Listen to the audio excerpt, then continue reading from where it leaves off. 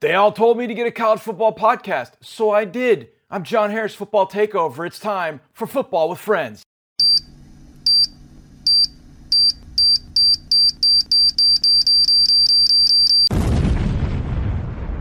What's up, everybody? I am John Harris, and it's time for the Football with Friends podcast in partnership with the Texas Bowl right here at footballtakeover.com. I am so glad to be with you as we've got a few things happening on the podcast tonight. Now, my hope is in the future that I would do a little bit more recaps. I'm thinking about doing 2 podcasts per week, maybe a quick recap podcast, or maybe just recap through writing, which I already did. You can go check out the Saturday that was. You can go check that out at footballtakeover.com. I had that for you on Sunday, and I'm going to try to get those up. And I was on the road. I was in Pittsburgh. So I wasn't able really to do a whole lot until the morning, and then I crushed while I was eating breakfast through a number of notes. So go check that out, the weekend that was from last week. But I figured I'll hit some of the things in the podcast early on. So we're going to, I think, do this each and every week. We're going to call it the 2-minute drill, Football with Friends, right here on the podcast. And essentially, we're going to rifle through quick hitters, bang, bang, bang, bang. We'll get to that in just a second. We've also got our predictions at the end of the show. And this week, we focus on the Big 12. Oh, gosh. The Big 12 last week, how do I say this? It was the best of times. It was the worst of times for some teams. But it was definitely the times. Does that make sense? I don't know if it makes sense or not. But another slate of Big 12 games this weekend. And we've been finding out a lot about these teams through the first couple of weeks. So I want to hit the Big 12 teams near the end of the show and make sure that we get our Big 12 predictions straight up and against the spread. And if there are any over-unders I like, I will tell you because I'm all about helping the people. So we've got that. Oh, and how could I forget? Our esteemed guest for the podcast this week from the SEC Network, one of my favorite guys to just sit and talk with. And it doesn't matter what the topic is. We could be talking about music. We could talk about the 90s. We could be talking about football. We could be talking about LSU. We could talk about tailgating. We could be talking about pretty much anything on the face of this earth. And actually, we probably could have done this entire podcast, not even mention the word football one time. With Peter Burns of the SEC Network. You talk about a hoss in this industry. Peter Burns is that. He had been in radio in San Antonio, and he then moved to radio in Denver. And then he was doing something with the Denver Post, I believe, and his radio show. And he had this whole kind of media conglomerate working in Denver before the SEC Network came calling and said, "We like you, man. We want you to come here, come to Charlotte, and start this whole thing with us." And Peter Burns has been there ever since, and he is absolutely awesome. And this, I'm telling you, this podcast, you're going to absolutely love everything about it. I hit him with not just some football things, but I hit him with some either-ors as well. So you definitely want to stay tuned for that. Because Alfonso Ribeiro, as Carlton in Fresh Prince of Bel-Air, is brought up by the both of us. And we talked about him as if we were talking about KJ Costello from Mississippi State. So, yeah, you're going to get some of that on this podcast. So, we got a little bit of everything for you, but let's kick it off with our 2-minute drill. Okay, here's how this is going to work. I sat down before the podcast and I just ripped through as many notes as I possibly could. Just kind of one-liners, just kind of rattling through. And I thought, how many of these can I get in 2 minutes? Well, let's find out. Let's do it right about now as my email dings. Don't really care. Not answering any emails right now because it's podcast time, people. And it's our 2-minute drill. So here we go. 2-minute drill in 3, 2, 1. Hit the clock. Let's go. It was awesome to see Mississippi State quarterback KJ Costello go crazy. With all he's been through, that was awesome. And how cool is it going to be to have the Pirate coaching the SEC?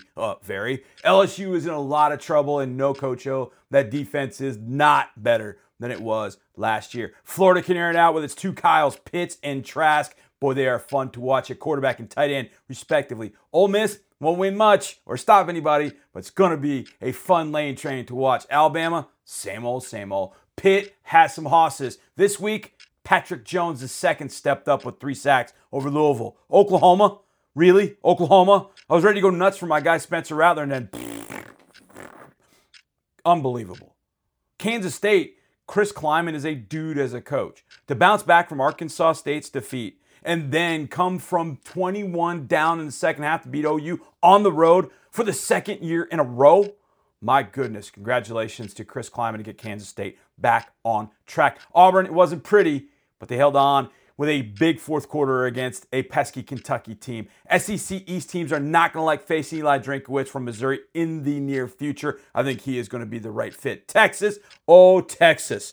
Yeah, you got 63 points up on the board, but you beat Texas Tech on the same field by 7 that Houston Baptist played Texas Tech to a 2-point game. Yikes. Texas A&M is not the wrecking crew yet, but I like some of the guys they have up front. Michael Clements, Bobby Brown, and no, it's his prerogative to take care of you. Interesting. Don't look now. UTSA's 3-0. Love it. Georgia struggled, but maybe found a quarterback for now. Stetson Bennett the fourth. And no, he doesn't work at a country club. And finally, dude, how good is Miami with Derek King at quarterback and Rhett Lashley calling the shots for the offense? Very. And that is your 2-minute drill. That was kind of fun. I think I'm going to stick with that. That was fun. I had so much more written down, but man, 2 minutes goes absolutely way too fast. All right, before we get into our interview with our guest, I want to take a moment right here to talk about my friends at Lone Star Sports Entertainment, and they've got the Texas Bowl coming up. Now, the announcement of the game is going to be, I think, next week. We'll find it out. But the tradition of postseason college football continues deep in the heart of Houston with the 2020 Texas Bowl at NRG Stadium featuring the Big 12 versus the SEC. Sign up for the wait list to get exclusive pre-sale access, the latest event updates, ticket deals, and more at www.thetexasbowl.com.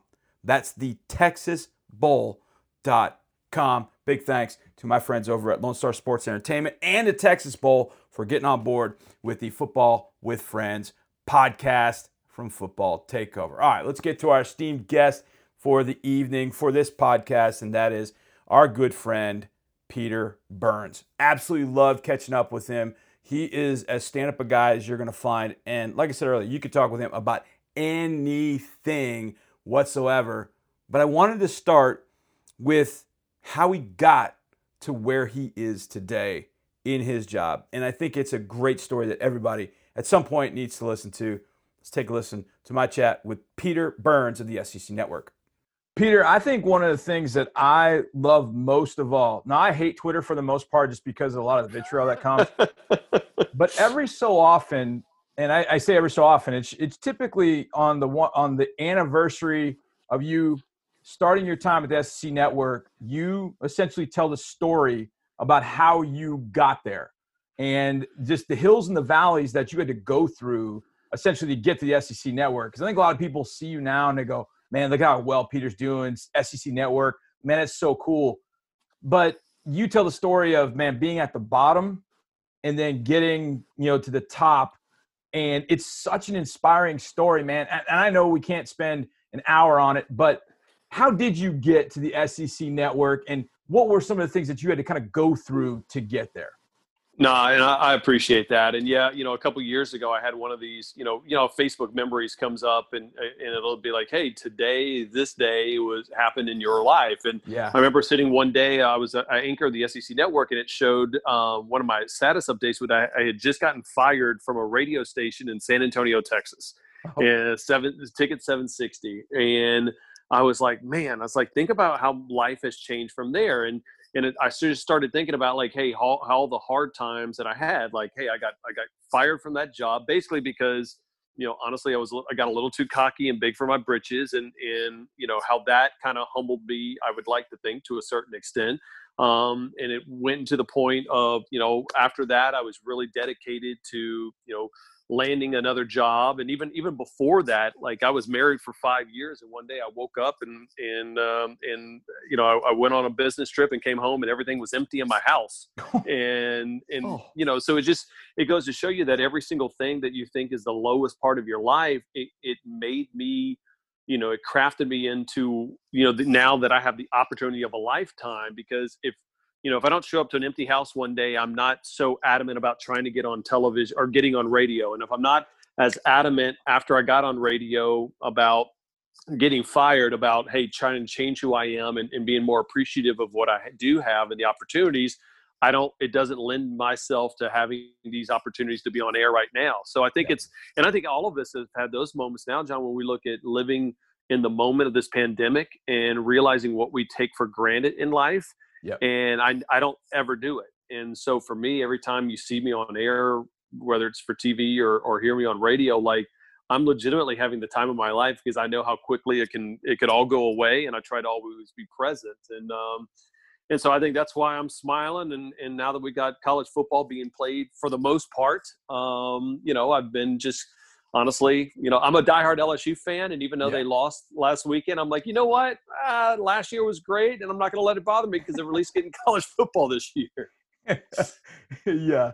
I mean, I can imagine. And we're going to talk a little bit about what 2019 must have been like for you. But let's jump into that. Just the fact that the SEC is back. And Peter, for a couple of weeks, 2-3 weeks, college football was back, as I say it in air quotes. But to me, it didn't feel like it was all the way back because the SEC hadn't played. Then the SEC plays last weekend, and it was like, okay, look, we don't have Justin Fields in Ohio State. We don't have the Pac-12 just yet. But it feels like football is truly back because the SEC got on the field. We saw a game at Death Valley. We saw Alabama on the field against Missouri. We saw A&M struggle against Vanderbilt. But it was all back. So in your world, covering the SEC as you do for SEC Network, what was last weekend like for you to have college football back, and mainly the conference you cover and focus on, the SEC, having it back? Yeah, it felt like, I mean, and let's just take it not from SEC standpoint, just it felt college football had a different punch behind it, right? It felt like more people were talking about it. It felt like more people were tweeting about it. And that's not a disrespect to the smaller conferences. It's just everybody was kind of waiting, hey, what's it going to look like when Georgia and LSU and Alabama and Mike Leach and Lane Kiffin, all the cast of characters we have here. Yep. And it did feel different. It's been a weird season because, a couple of weeks ago, I'm talking about Tennessee football missing as many as 50 players, John, and not even to be able to scrimmage. Sometimes coaches didn't even have enough players to practice, and they'd have to call off practice for the day. So I think, what we've come to realize is that it was such a hard road to get to this point to even have a season that all the coaches are trying to do their best to make sure everybody is safe and contact tracing and whatnot. Yeah. And honestly, so far, so good. We had 7 games scheduled this week, one in the SEC, and we got 7 games. And now it was craziness, and we already saw a couple of chaotic upsets. But I think we're going to be in for a whole year of upsets all season long now. Peter, what do you make? You mentioned being an LSU fan. We're going to get that in a little bit. But what do you make of Mike Leach, the Pirate, bringing his brand of football, which people forget, that brand of football was actually in the SEC when Hal Mummy went to Kentucky, when Leach was his offensive coordinator. So it's been here before. People forget that. But he brings that to Mississippi State. KJ Costello throws for 1,000,000 yards or so, it seemed. Kylan Hill might end up turning into the next Clyde Edwards-Helaire because he caught over 100 yards in receiving and a long wheel route he caught for a touchdown. What's it been like to have Mike Leach in the conference, even just this 1 week, and what impact have you seen him have on the conference? Well, always. I mean, I go back to I had a tweet back in 2011, and I go, man, if I could run for president, the first thing I would do is run on the campaign of bringing Mike Leach to the head coaching job in the SEC, because I think it would be so much fun. And even this week on my radio show, we played so many of the clips from him, and he's just different. And I think what gets caught up in it, and I think your listeners will appreciate this, is as much as we talk about the kind of silly press conferences he has and whatnot, I think people get lost in that and don't realize how good of a coach he is, just X's and O's wise. And, he brought in a brand new system to KJ Costello, a brand new Stanford transfer quarterback. Kylan Hill, who really one of the knock against him on the next level was, I don't think he can really catch the ball out of the backfield. Well, Mike Leach goes, well, yeah, he can. He's just not running the right routes. And, we're not setting him up. And he was incredible. 8 catches for like 128 yards receiving. But I think he's just going to add a hard out. Already the SEC is a hard out when you play conference games. The SEC West is just a murderer's row. Yeah. But now you add the fact of him, he's there, and Lane Kiffin over at Ole Miss. Yep. There's not a week where you're just going to show up and go, all right, just book it as a win. And I think that's good overall. And I think it's interesting this year too. We're going to have 10 conference games. Normally we only have 8 conference games. Just going to a conference-only schedule, it is good on good almost all season long. Yeah, and don't even say it to A&M fans. They're still in some sort of despair over adding Florida and Tennessee to the schedule this year, which didn't sit well with some of my Aggie friends. But that's yes. Well, and that's why I think they were upset too. Is like, hey, week 1 you're playing Vanderbilt at home, arguably. Yeah. I would consider preseason one of the quote unquote weak teams in the conference, and they barely got by Vanderbilt. So this is a huge year for Jimbo Fisher out in College Station, because this was the year, right? Like year 1, hey, you're learning. Year 2, we're going to play a bunch of young guys, but bam, we got to get this thing figured out if we're going to be a contender in year 3. And sure enough, they sure as heck didn't look like a national title contender in week 1. What do you think is a bigger overreaction to the way that Georgia played? Got a win, but it was against an Arkansas team that is thought to be not very good in Sam Pittman's first year, or A&M getting a narrow win over Vanderbilt, and you kind of broke that down a little bit. But which one was probably more of a disappointing win, Georgia or A&M? Yeah, there's no doubt to me that it's Texas A&M, because, I can go back and at least look at the second half of the Georgia game once they figured out that they were going to go with Stetson Bennett, the walk-on, 4-string walk-on quarterback, that they figured it out, right? They were going to play great defense, run the rock, and that's what they were able to do. And at no point, I was really surprised, because I thought Kellen Mond, under another year, senior quarterback, Jimbo's had success building Jameis Winston, other quarterbacks back in the day. Hey, this is going to be his year to take off. And he just played extremely sloppy against a Vanderbilt defense that was traveling on the road and missing their star linebacker, Dimitri Moore. So, again, coaches at the end of the day, coaches love bad wins. And what I mean by that is there's enough tape, as you guys know, that, hey, listen, we won the game, but we need to work on this. And there's a whole heck of a lot that they need to work on, including ball control for Kellen Mond, who's trying to take that next step to play in the NFL next year. Too many bad wins get a coach fired eventually, but coaches love those bad wins to step in, especially for good teams. They're supposed to be good. And so you walk in and say, hey, you guys think you're good?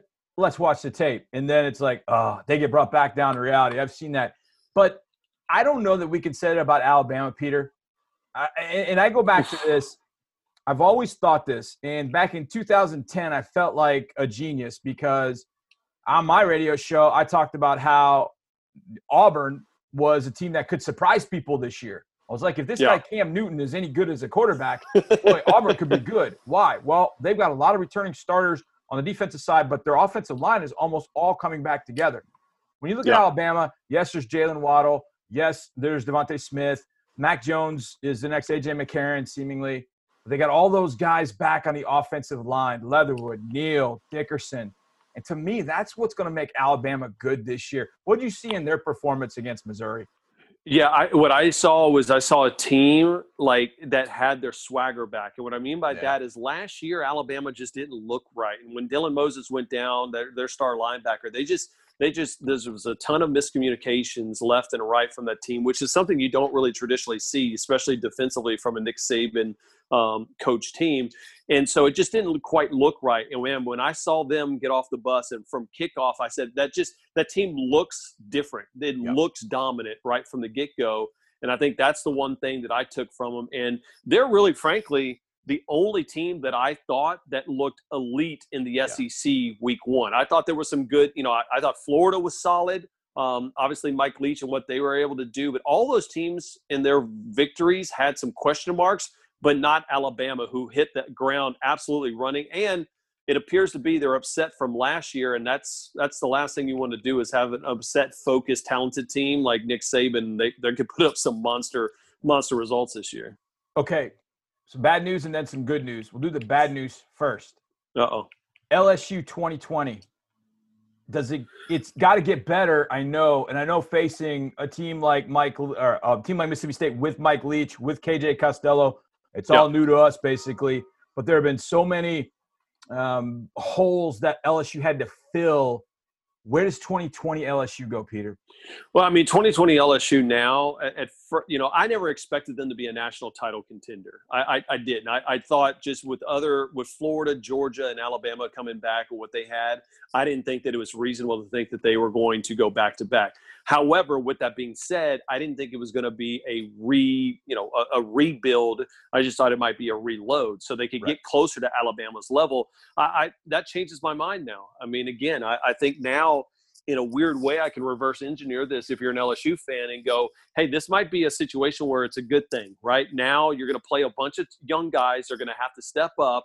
And in a year where you probably weren't going to compete for a title and it's kind of a free year of eligibility, you're able to run a ton of young guys out there and get ready for 2021 and 2022. I mean, I likened it on my radio show this morning that if you're LSU, every game's going to count, but the mentality as a fan is that this is going to be a 10-game spring game season where you're just playing everybody as much as you can, try to figure out what you have, and get prepared for next year. So, this is honestly, I never would have thought we'd say this, John, 48 hours ago if we're talking about this. This game against Vanderbilt is actually pretty big because Vanderbilt actually didn't look terrible. No. Because I like their freshman quarterback, Ken Seals. Yeah. And this is not a game to where I think LSU can kind of just show up like they have been able to do against Vanderbilt teams in the past. Yeah, and watching that Vanderbilt squad against A&M, they got a couple of guys offensively that are good enough, and Seals comes in and gives them enough at the quarterback position. And defensively, they're just smart, and they play very well, and they play a Derek Mason style of football. So then I go to the good news, and that is you had last year. You had 2019. Oh, as you're going through that season, Peter, are you realizing how special that is? Are you kind of appreciating it every single week? Or is it, okay, we just beat this team, now we got this team coming up? Did you kind of understand as you were going through it, like what kind of season this actually was? Yeah, I mean, I think, listen, when they beat Alabama, it was over. It was done. Like they were winning the title. It was just a matter of who was going to be and who they were going to play and who they were going to beat on the way. Like I felt that. And really, after I saw what they did, frankly, to Texas and that big game that they won on the road, and that was a close game, I thought, all right, there's a difference. Traditionally, there is let's play it safe. But when they went for it and never even tried to play safe on the road with Joe Burrow late into that game, I'm like, this is a different mentality.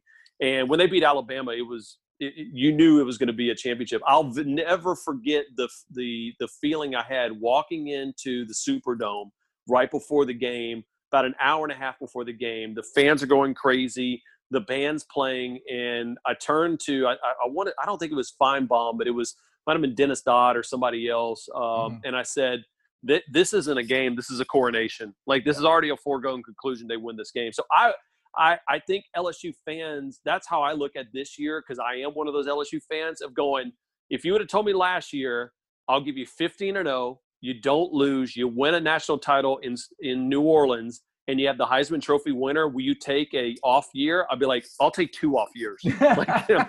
So, it's a matter of managing expectations, and that's I got it managed pretty well, to say the least. So okay. Rank these 3 LSU legends: Shaq, Pistol Pete, Joey B. I go Pistol Pete Maravich one just because I mean he's just a legend. I mean, and I grew up being a basketball fan all my life. My parents had classes with him in Baton Rouge, and they just tell me the stories were out of control about how good he was. Then I probably, you know what, I'm going to go Joe Burrow.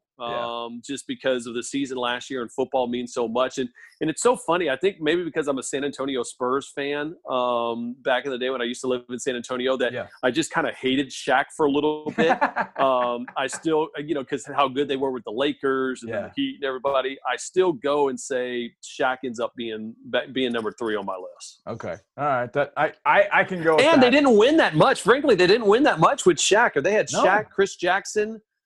In fact, Chris Jackson, Mahmoud Abdul-Rauf, is, I think, a bigger LSU legend, frankly, than Shaq was, believe it or not. Peter, I remember distinctly a good friend of ours, Lance Zerline, 1987, Jackson's freshman year. And it's probably, I don't know, midway through the first half against Florida, and Dwayne Shinsis with the mullet, Livingston Chapman. I mean, they had a bunch of dudes, and this little point guard is coming down, just serving up everybody. And I went to the phone because we didn't have cell phones, and I went to the regular phone, and I called his house, and I said, "Are you watching this?" Yeah. And we essentially watched the rest of it together, and we became huge Chris Jackson fans. It was just incredible to watch him on a basketball court. I wish somebody like that I wish we could have somebody like that in college basketball now. I mean, we got it for 3 years. He was great. Yeah, and that's before, now you probably wouldn't see him have played college basketball at this point. It would have gone, somewhere else. But even if he played this year, it definitely would have been a one-and-done guy. Yep. And I think it was kind of a precursor. I think now NBA fans saw what they see in Steph Curry, and they're like, oh, man, I wonder what was this like? And I'm like, that was Chris Jackson, that was Chris Jackson. Putting those up type numbers, and to think, even before him at LSU, they had Pistol Pete as a pretty good 1-2 punch of stars on that program. It's amazing. All right. I'm going to finish. Well, I'm going to give you one to chew on because I think I'm going to do this later in the podcast. You don't have to answer this one, but I thought about this a lot. What if Joe Burrow didn't transfer to LSU? I thought about that a lot. Like, there's a butterfly effect in there that somehow I don't know where it goes, but it would have been very interesting to see had Joe stayed at Ohio State and he was the guy, if Justin Fields would have ended up at Ohio State, and kind of this whole, like, does Justin Fields then go to LSU? And then what is he, all that kind of stuff. So I mean, again, there was, crazy. I know LSU had had a good relationship with Justin Fields and his father, because I know that they had recruited him at some point and had kept in touch. So, I mean, it's the butterfly effect, but I even go back, and think of going back to LSU. And I know this is not an LSU podcast, but we kind of went down that rabbit hole. But for LSU, remember a couple years ago, they had a kid named Brian Perilou, who was incredible. And when Perilou got kicked off the team, that's where LSU's quarterback issues started. Because then they had to play Jarrett Lee and then Jordan Jefferson under Les Miles, and it never quite worked. And so I looked at it and I'm like, the butterfly effect of things in college football, and I'll bring it to real world and in a bigger picture for week 1 here in college football. Is think about Elijah Moore, and if you don't know who Elijah Moore is, he's the wide receiver for Ole Miss. Caught 10 passes for 227 yards in that first game against Florida. And so think about this, not because of what he did that week, but in the Egg Bowl last year, he had that celebration where he peed like a dog. Right? I don't know if you remember that after scoring the touchdown. Well, they get penalized. They miss the extra point. Ultimately, what happens, they lose that game. They don't go to a bowl. They fire Matt Luke, the head coach. So then Ole Miss hires Lane Kiffin, and then Mississippi State instead goes to a bowl game. They lose that bowl game. Now that Lane Kiffin's been hired, Mississippi State figures, well, we need to hire somebody else. So they hire Mike Leach. And sure enough, Mike Leach has college football biggest upset in week 1. And none of that happens unless Elijah Moore hikes his leg like a dog in the middle of a game a year prior. So, I mean, we're the butterfly effect of college football is always amazing. It's amazing. All right, man. I got a few either ors. This is a very easy concept. You can dive in as much as you want, or just give me a quick answer. It's up to you. I started this with Sean Pendergast back on our radio show, I think back in 2010. And so whenever we see each other, we like drop just an either or. And it can be on anything. So here we go. Number one, you get to invite one Tiger over for dinner. Tyrann Mathieu or Joe Burrow? I do like the Honey Badger. I'm taking Burrow. Burrow's just a cool cat, man. Yeah. I mean, he's just, even when I interviewed him right after the national championship with the, he just has that kind of Joe Namath appeal. And I feel like everybody he was one of those cocky, confident, but not necessarily cocky guys that just worked. And so I'm going Joey B. I love Tyrann, but I would love to sit with Joe, because the one thing that always struck me with Joe was there was this self-confidence that he was going to get the job done, but yet he's still the same guy you could sit next to on the bus and you could talk about what's on Twitter, and it would be the same. He'd be the same guy, and just this down-to-earth sort of guy. And for people that don't know it, that's what Tyrann is. Tyrann's kind of off the field, he's a little quiet. He doesn't say a whole lot. Yeah. But on the field, man, he roars. Okay. Best SEC quarterback, either Florida's Kyle Trask or any other SEC quarterback. I'm going to take Trask, and why I'm going to take Trask is Trask reminds me, it has a little bit of a Burrow. I mean, I think what Florida has done week one reminds me of what LSU did, is the fact that they hummed that offense together. And I really like Trask. I mean, Trask, he was patient. He didn't transfer out when he could have, bided his time. And I think it was a fantastic start for him. So I really like the way Trask, and I'm watching that game with Chris Doering, who's a former Florida wide receiver, great, played in the league for a while. And, when those guys watch it, I'm able to watch film a whole lot different. And he's showing me Trask is not only making the right choices, but it was dealer's choice for him. Yep. Like he had three guys open at certain points that he just made the right choice every single time, which impressed me. So I'm going to go with Kyle Trask right now. Yeah, I think I would. I thought about Costello, but I think I would say Trask. And ironically, Kyle Trask never started a high school football game, which just blows my mind to think about right here in Houston, which can happen, that you can have a guy maybe be a backup and then maybe he plays a different position. No, he was a backup quarterback to Derek King, who's at Miami. Unbelievable quarterback room. Okay. Yeah. I'm more intrigued with your answers to the next few. All right. Either NBA Jam or Golden Tee. I'm an NBA Jam. He's heating up. And I like Golden Tee to a certain extent, but NBA Jam, man, was just unbelievable.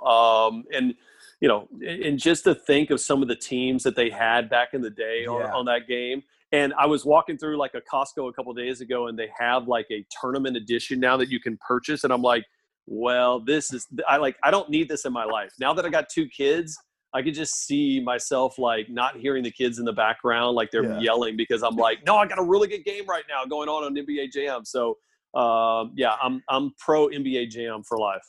Stop it, kids. We're on fire. Yeah, seriously. He's heating up. Oh, so good. Either Fresh Prince of Bel-Air or Seinfeld.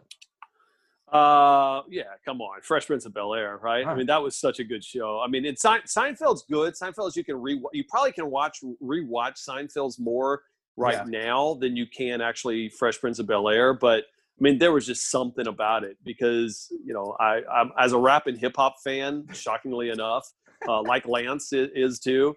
I always thought it was so cool. And then, Carlton being such a dork. I mean, all of it, it just actually worked. So we're coming back from Pittsburgh the other day, and I got my computer open, just writing some notes from the game. And on the plane, I'm looking for something to just kind of occupy my time. And they had 5 episodes of Fresh Prince of Bel-Air. And don't think I didn't watch all 5 all the way home. I had to. Does it hold up over time? Like, not really. Not really, but I think that's what made it great. I mean, some of the fashion of the early 90s was just but it was funny. I still found it funny. I still found it hilarious. I thought Will Smith was tremendous in it. Yeah. But you're right. Alfonso Ribeiro as Carlton is dead on. Okay, let's go to food. Now, you lived in San Antonio, so I pulled this one from San Antonio, and I know you're an LSU fan. Either puffy tacos or crawfish etouffee. I mean, it's crawfish etouffee, and that's not a fair fight, Okay, between those two. But gotcha. I will say this: the one thing that I love living in San Antonio is, you go breakfast tacos, and any part of town you could Yeah, go, you would get good food. Like in some cities, you're like, all right, well, you need to go to this part, and this is where you get good pizza, and this part of town is where you get that. Like in San Antonio, it didn't matter. You could pull up in yeah. any neighborhood, and it was just incredible. And that's one of the things, the reason why I just absolutely love my time in San Antonio. Is like, it was a great city, and the Yeah. food was unbelievable. My son and I went there for a weekend, and he wanted to move. Like he didn't want to drive back to Houston. I mean, we did the same thing. We went found taco spots. We found all these different places. He absolutely loved it. All right, last one. I think I know the answer to this, but kind of tells me where you are from a refinement standpoint. Uh-oh. Either tailgate at LSU or free dinner at a place like Nobu, fine dining. You know what? And that's the reason why I know I married well, is my wife, who's a diehard Alabama fan and loves sushi and loves Nobu. We've been to a couple of times. She would say, I'll still do a tailgate at LSU. Wow. And that's when I knew I married well, to say the least. So, man, there's just something. I think that's why I'm so happy that football is back. And whether it be with Texans, or whether it be college football, is like, I feel like we've lost a little bit of that camaraderie over these last 6 months of being stuck in the house. And even if it's just the fact of being able to watch a game and text with our buddies, or call, or say, hey, you're watching this. When we didn't have that, I think I failed to realize how big a part of that is part of just our society. Yeah. And I think, tailgating eventually is going to get back to that point where we can do it. But man, I'll take baby steps right now. And the fact that we are having college football being played, NFL football is damn good for our soul right now. Yep. Amen, brother. Amen. Peter, you're the absolute best, my friend. Thank you for joining me. I can't wait to do it again. I'll get some either ors next time. Have you on, and I'll put you pedal to the metal. All right. All right, man. Sounds good. See you, buddy. See you, bud. Oh, don't come stealing my game now, Peter. Either ors are pretty good, though. I felt like I had some good ones. I felt like I had some really, really good ones. There's no doubt, and I will. You know what? I'm gonna add some more either ors as we go through this podcast that we're trying to build, and hopefully you guys will get on board, whether you're getting it through iTunes, whether you're going to footballtakeover.com. Either way, I appreciate you guys listening. And I'm going to take a minute right there to tell you about footballtakeover.com. Go to the site. I've got everything from a college football perspective that hopefully you enjoy. There's one thing I'd like to be able to do, but I am not really able to do it right now. Let's do some more video breakdowns of players, of schemes, of things. That would be really fun. That's a pipe dream. That's something I hope to get to, because that's going to bring a lot more eyeballs. People want to see how teams are doing some things. Kind of diving into my coaching background a little bit, but go check out footballtakeover.com. All right, the Big 12 this week is where we are putting our predictions for the week. Big 12, I do this straight up and against the spread. I do it every week. Last week I picked the SEC, and I'm pretty sure that I rocked it. I was 100% for every single game. So you can just trust me on that. Like, trust me. I got it absolutely 100% right. That was the SEC, though. This is the Big 12. So let's dive in. All right, 6 games, obviously, because there are 12 teams in the Big 12, right? That's the math, right? No, wrong. Big 12, 10 teams, 5 games each. We are now into our conference-only aspect, and we're going to kick it off at West Virginia. And this one's going to be a tricky one. West Virginia struggled to put points up on the board last week against Oklahoma State in Stillwater. But I think that's a really, really good defense at Oklahoma State that people need to tune into. Amen Abangaminga, Colby Harvell-Peel, Rodarius Williams outside, Trace Ford. They've got some dudes that can play. Malcolm Rodriguez as linebacker in the middle. That defense might be one of the better defenses nobody's talking about in the country.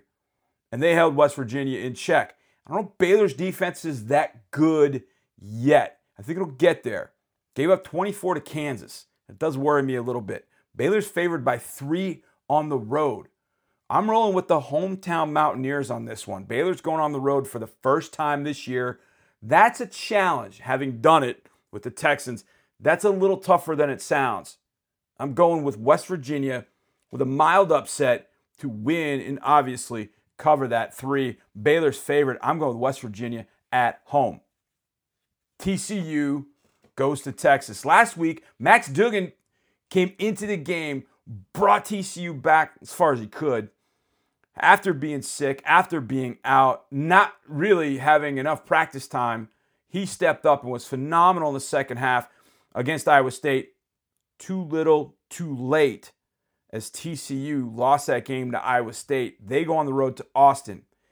We mentioned Texas earlier. Texas hangs on. 63, I don't even, hang on, is that the right word? They scored 3 touchdowns in 3 drives. Really, it took about the span of 20 minutes, just in full time, to get 3 touchdowns up on the board. Sam Ehlinger, I thought was outstanding. And I think a lot higher Sam Ehlinger than a lot of people do. And I don't know why I find it myself kind of gravitating towards him. And I think people think of him as just a running, oh, he does this run. Now, he's a little bit more than that. 11.5-point favorite at home. I'm not sure that I trust Texas all the way yet, but I do trust Texas to win the game. TCU will not upset them, but TCU will get inside that 11.5. So book Texas with the win, but go get your money on TCU to get inside that 11.5. Oklahoma State goes to Kansas. Yes, vaunted Lawrence, Kansas. Well, not really. I mean, the first game of the year, Coastal Carolina went up to Kansas and I think had a 28-3 lead at half. So I don't think Oklahoma State's going to struggle much. Les Miles, struggling. They did put up 24 against Baylor, but they allowed Baylor to score 47. Oklahoma State's offense has really not gotten on track, but one of the little side stories, if you will, is the Oklahoma State running game has become more than Chuba Hubbard. It's become Chuba Hubbard and his complementary back, L.D. Brown. L.D. Brown and Chuba Hubbard together are now becoming a 1-2 combination, and I think that's going to knock out Kansas. Oklahoma State's favored by 21.5. I think it'll be well beyond that. Oklahoma State on the road for the win, for the cover. Cowboys go to 3-0. Texas Tech and Kansas State. I'm back and forth on this one. Texas Tech put up 56, but could not close the door on the Longhorns at home, and it cost them a huge Big 12 win. Kansas State, on the other hand, lost to Arkansas State to start the year, falls behind Oklahoma. Oklahoma is kind of lulled to sleep in some sense, and Skylar Thompson brings the Wildcats back. They beat Oklahoma 38-35. Both teams 1-1 on the year. Game in Manhattan, and K-State's a 2-point favorite. I like K-State in this one. Texas Tech has not gone on the road yet. I think, as I said earlier, those first game on the road games for these teams this year much different than in other years. I'm going Kansas State to win, cover that 2. In college football, 2 points is about a pick 'em. So let's go with Kansas State to win and cover, taking Skylar Thompson and Mr. Barnes in the backfield. I'm telling you, the guy's 5'5"? If you haven't seen this guy, you are absolutely missing out on one of the best players in the country, Deuce Vaughn. He's unbelievable. He's lucky if he's 5'5". It reminds me a little bit of Jaquiz Rogers, who played at Oregon State and was just phenomenal back in the day. So, either way, Kansas State to win. Deuce Vaughn, Skylar Thompson, get them there. And then in the nightcap, your 6:30 Central Time game, Oklahoma goes to Iowa State. Now, this game last year was almost Oklahoma-Kansas State. This year was almost to a T. Iowa State was down big, fought back, scored late, down 1, chose to go for 2, missed it, lost that game 42-41. This game is now in Ames. Iowa State got back on track after the loss to Louisiana. Oklahoma coming off that K-State loss. I don't love the Sooners in this one by the spread. Spread's 7. And Iowa State started finding a little something last week offensively. Breece Hall, amazing. 155 yards, I believe it was. Couldn't be stopped. I think Oklahoma will have some trouble stopping him. And I feel like I want to go to Iowa State, but I'm not going to pull the trigger yet. I'm going Oklahoma to win, Iowa State to get inside the 7. This feels like a 3-7 sort of game. I'll ride the Cyclones at home, under the 7. Oklahoma gets the win, though. Oklahoma goes to 2-1. Iowa State will fight valiantly. And the over in this game, what's the over-under in this game? 61.5. Over. 35-31 gets you there. And they were 42-41 last year. And there's no Kenneth Murray on the field. So from that perspective, go over the 61.5. Give Oklahoma the win. Iowa State the cover. All right. Got a big thanks to everyone joining me on the podcast this week. Got to thank everybody that's been a part of this. To my girl Carly, who's done a tremendous job marketing and promoting the show. Absolutely phenomenal stuff. And she just is, she's got to be one of the hardest workers I've been around. And she's really going to hopefully help all this just fly. And she helps with the Texas Bowl. Got to thank Fletch. Got to thank everybody at footballtakeover.com, which is essentially me and my wife, who does everything on the site. So appreciate that. Most of all, I thank you guys for listening, because I would just be talking into a wall, really, if you guys weren't listening. So thank you very much. We will see you next time, and thank you for listening to the Football with Friends podcast in partnership with the Texas Bowl. Have a great weekend, everybody.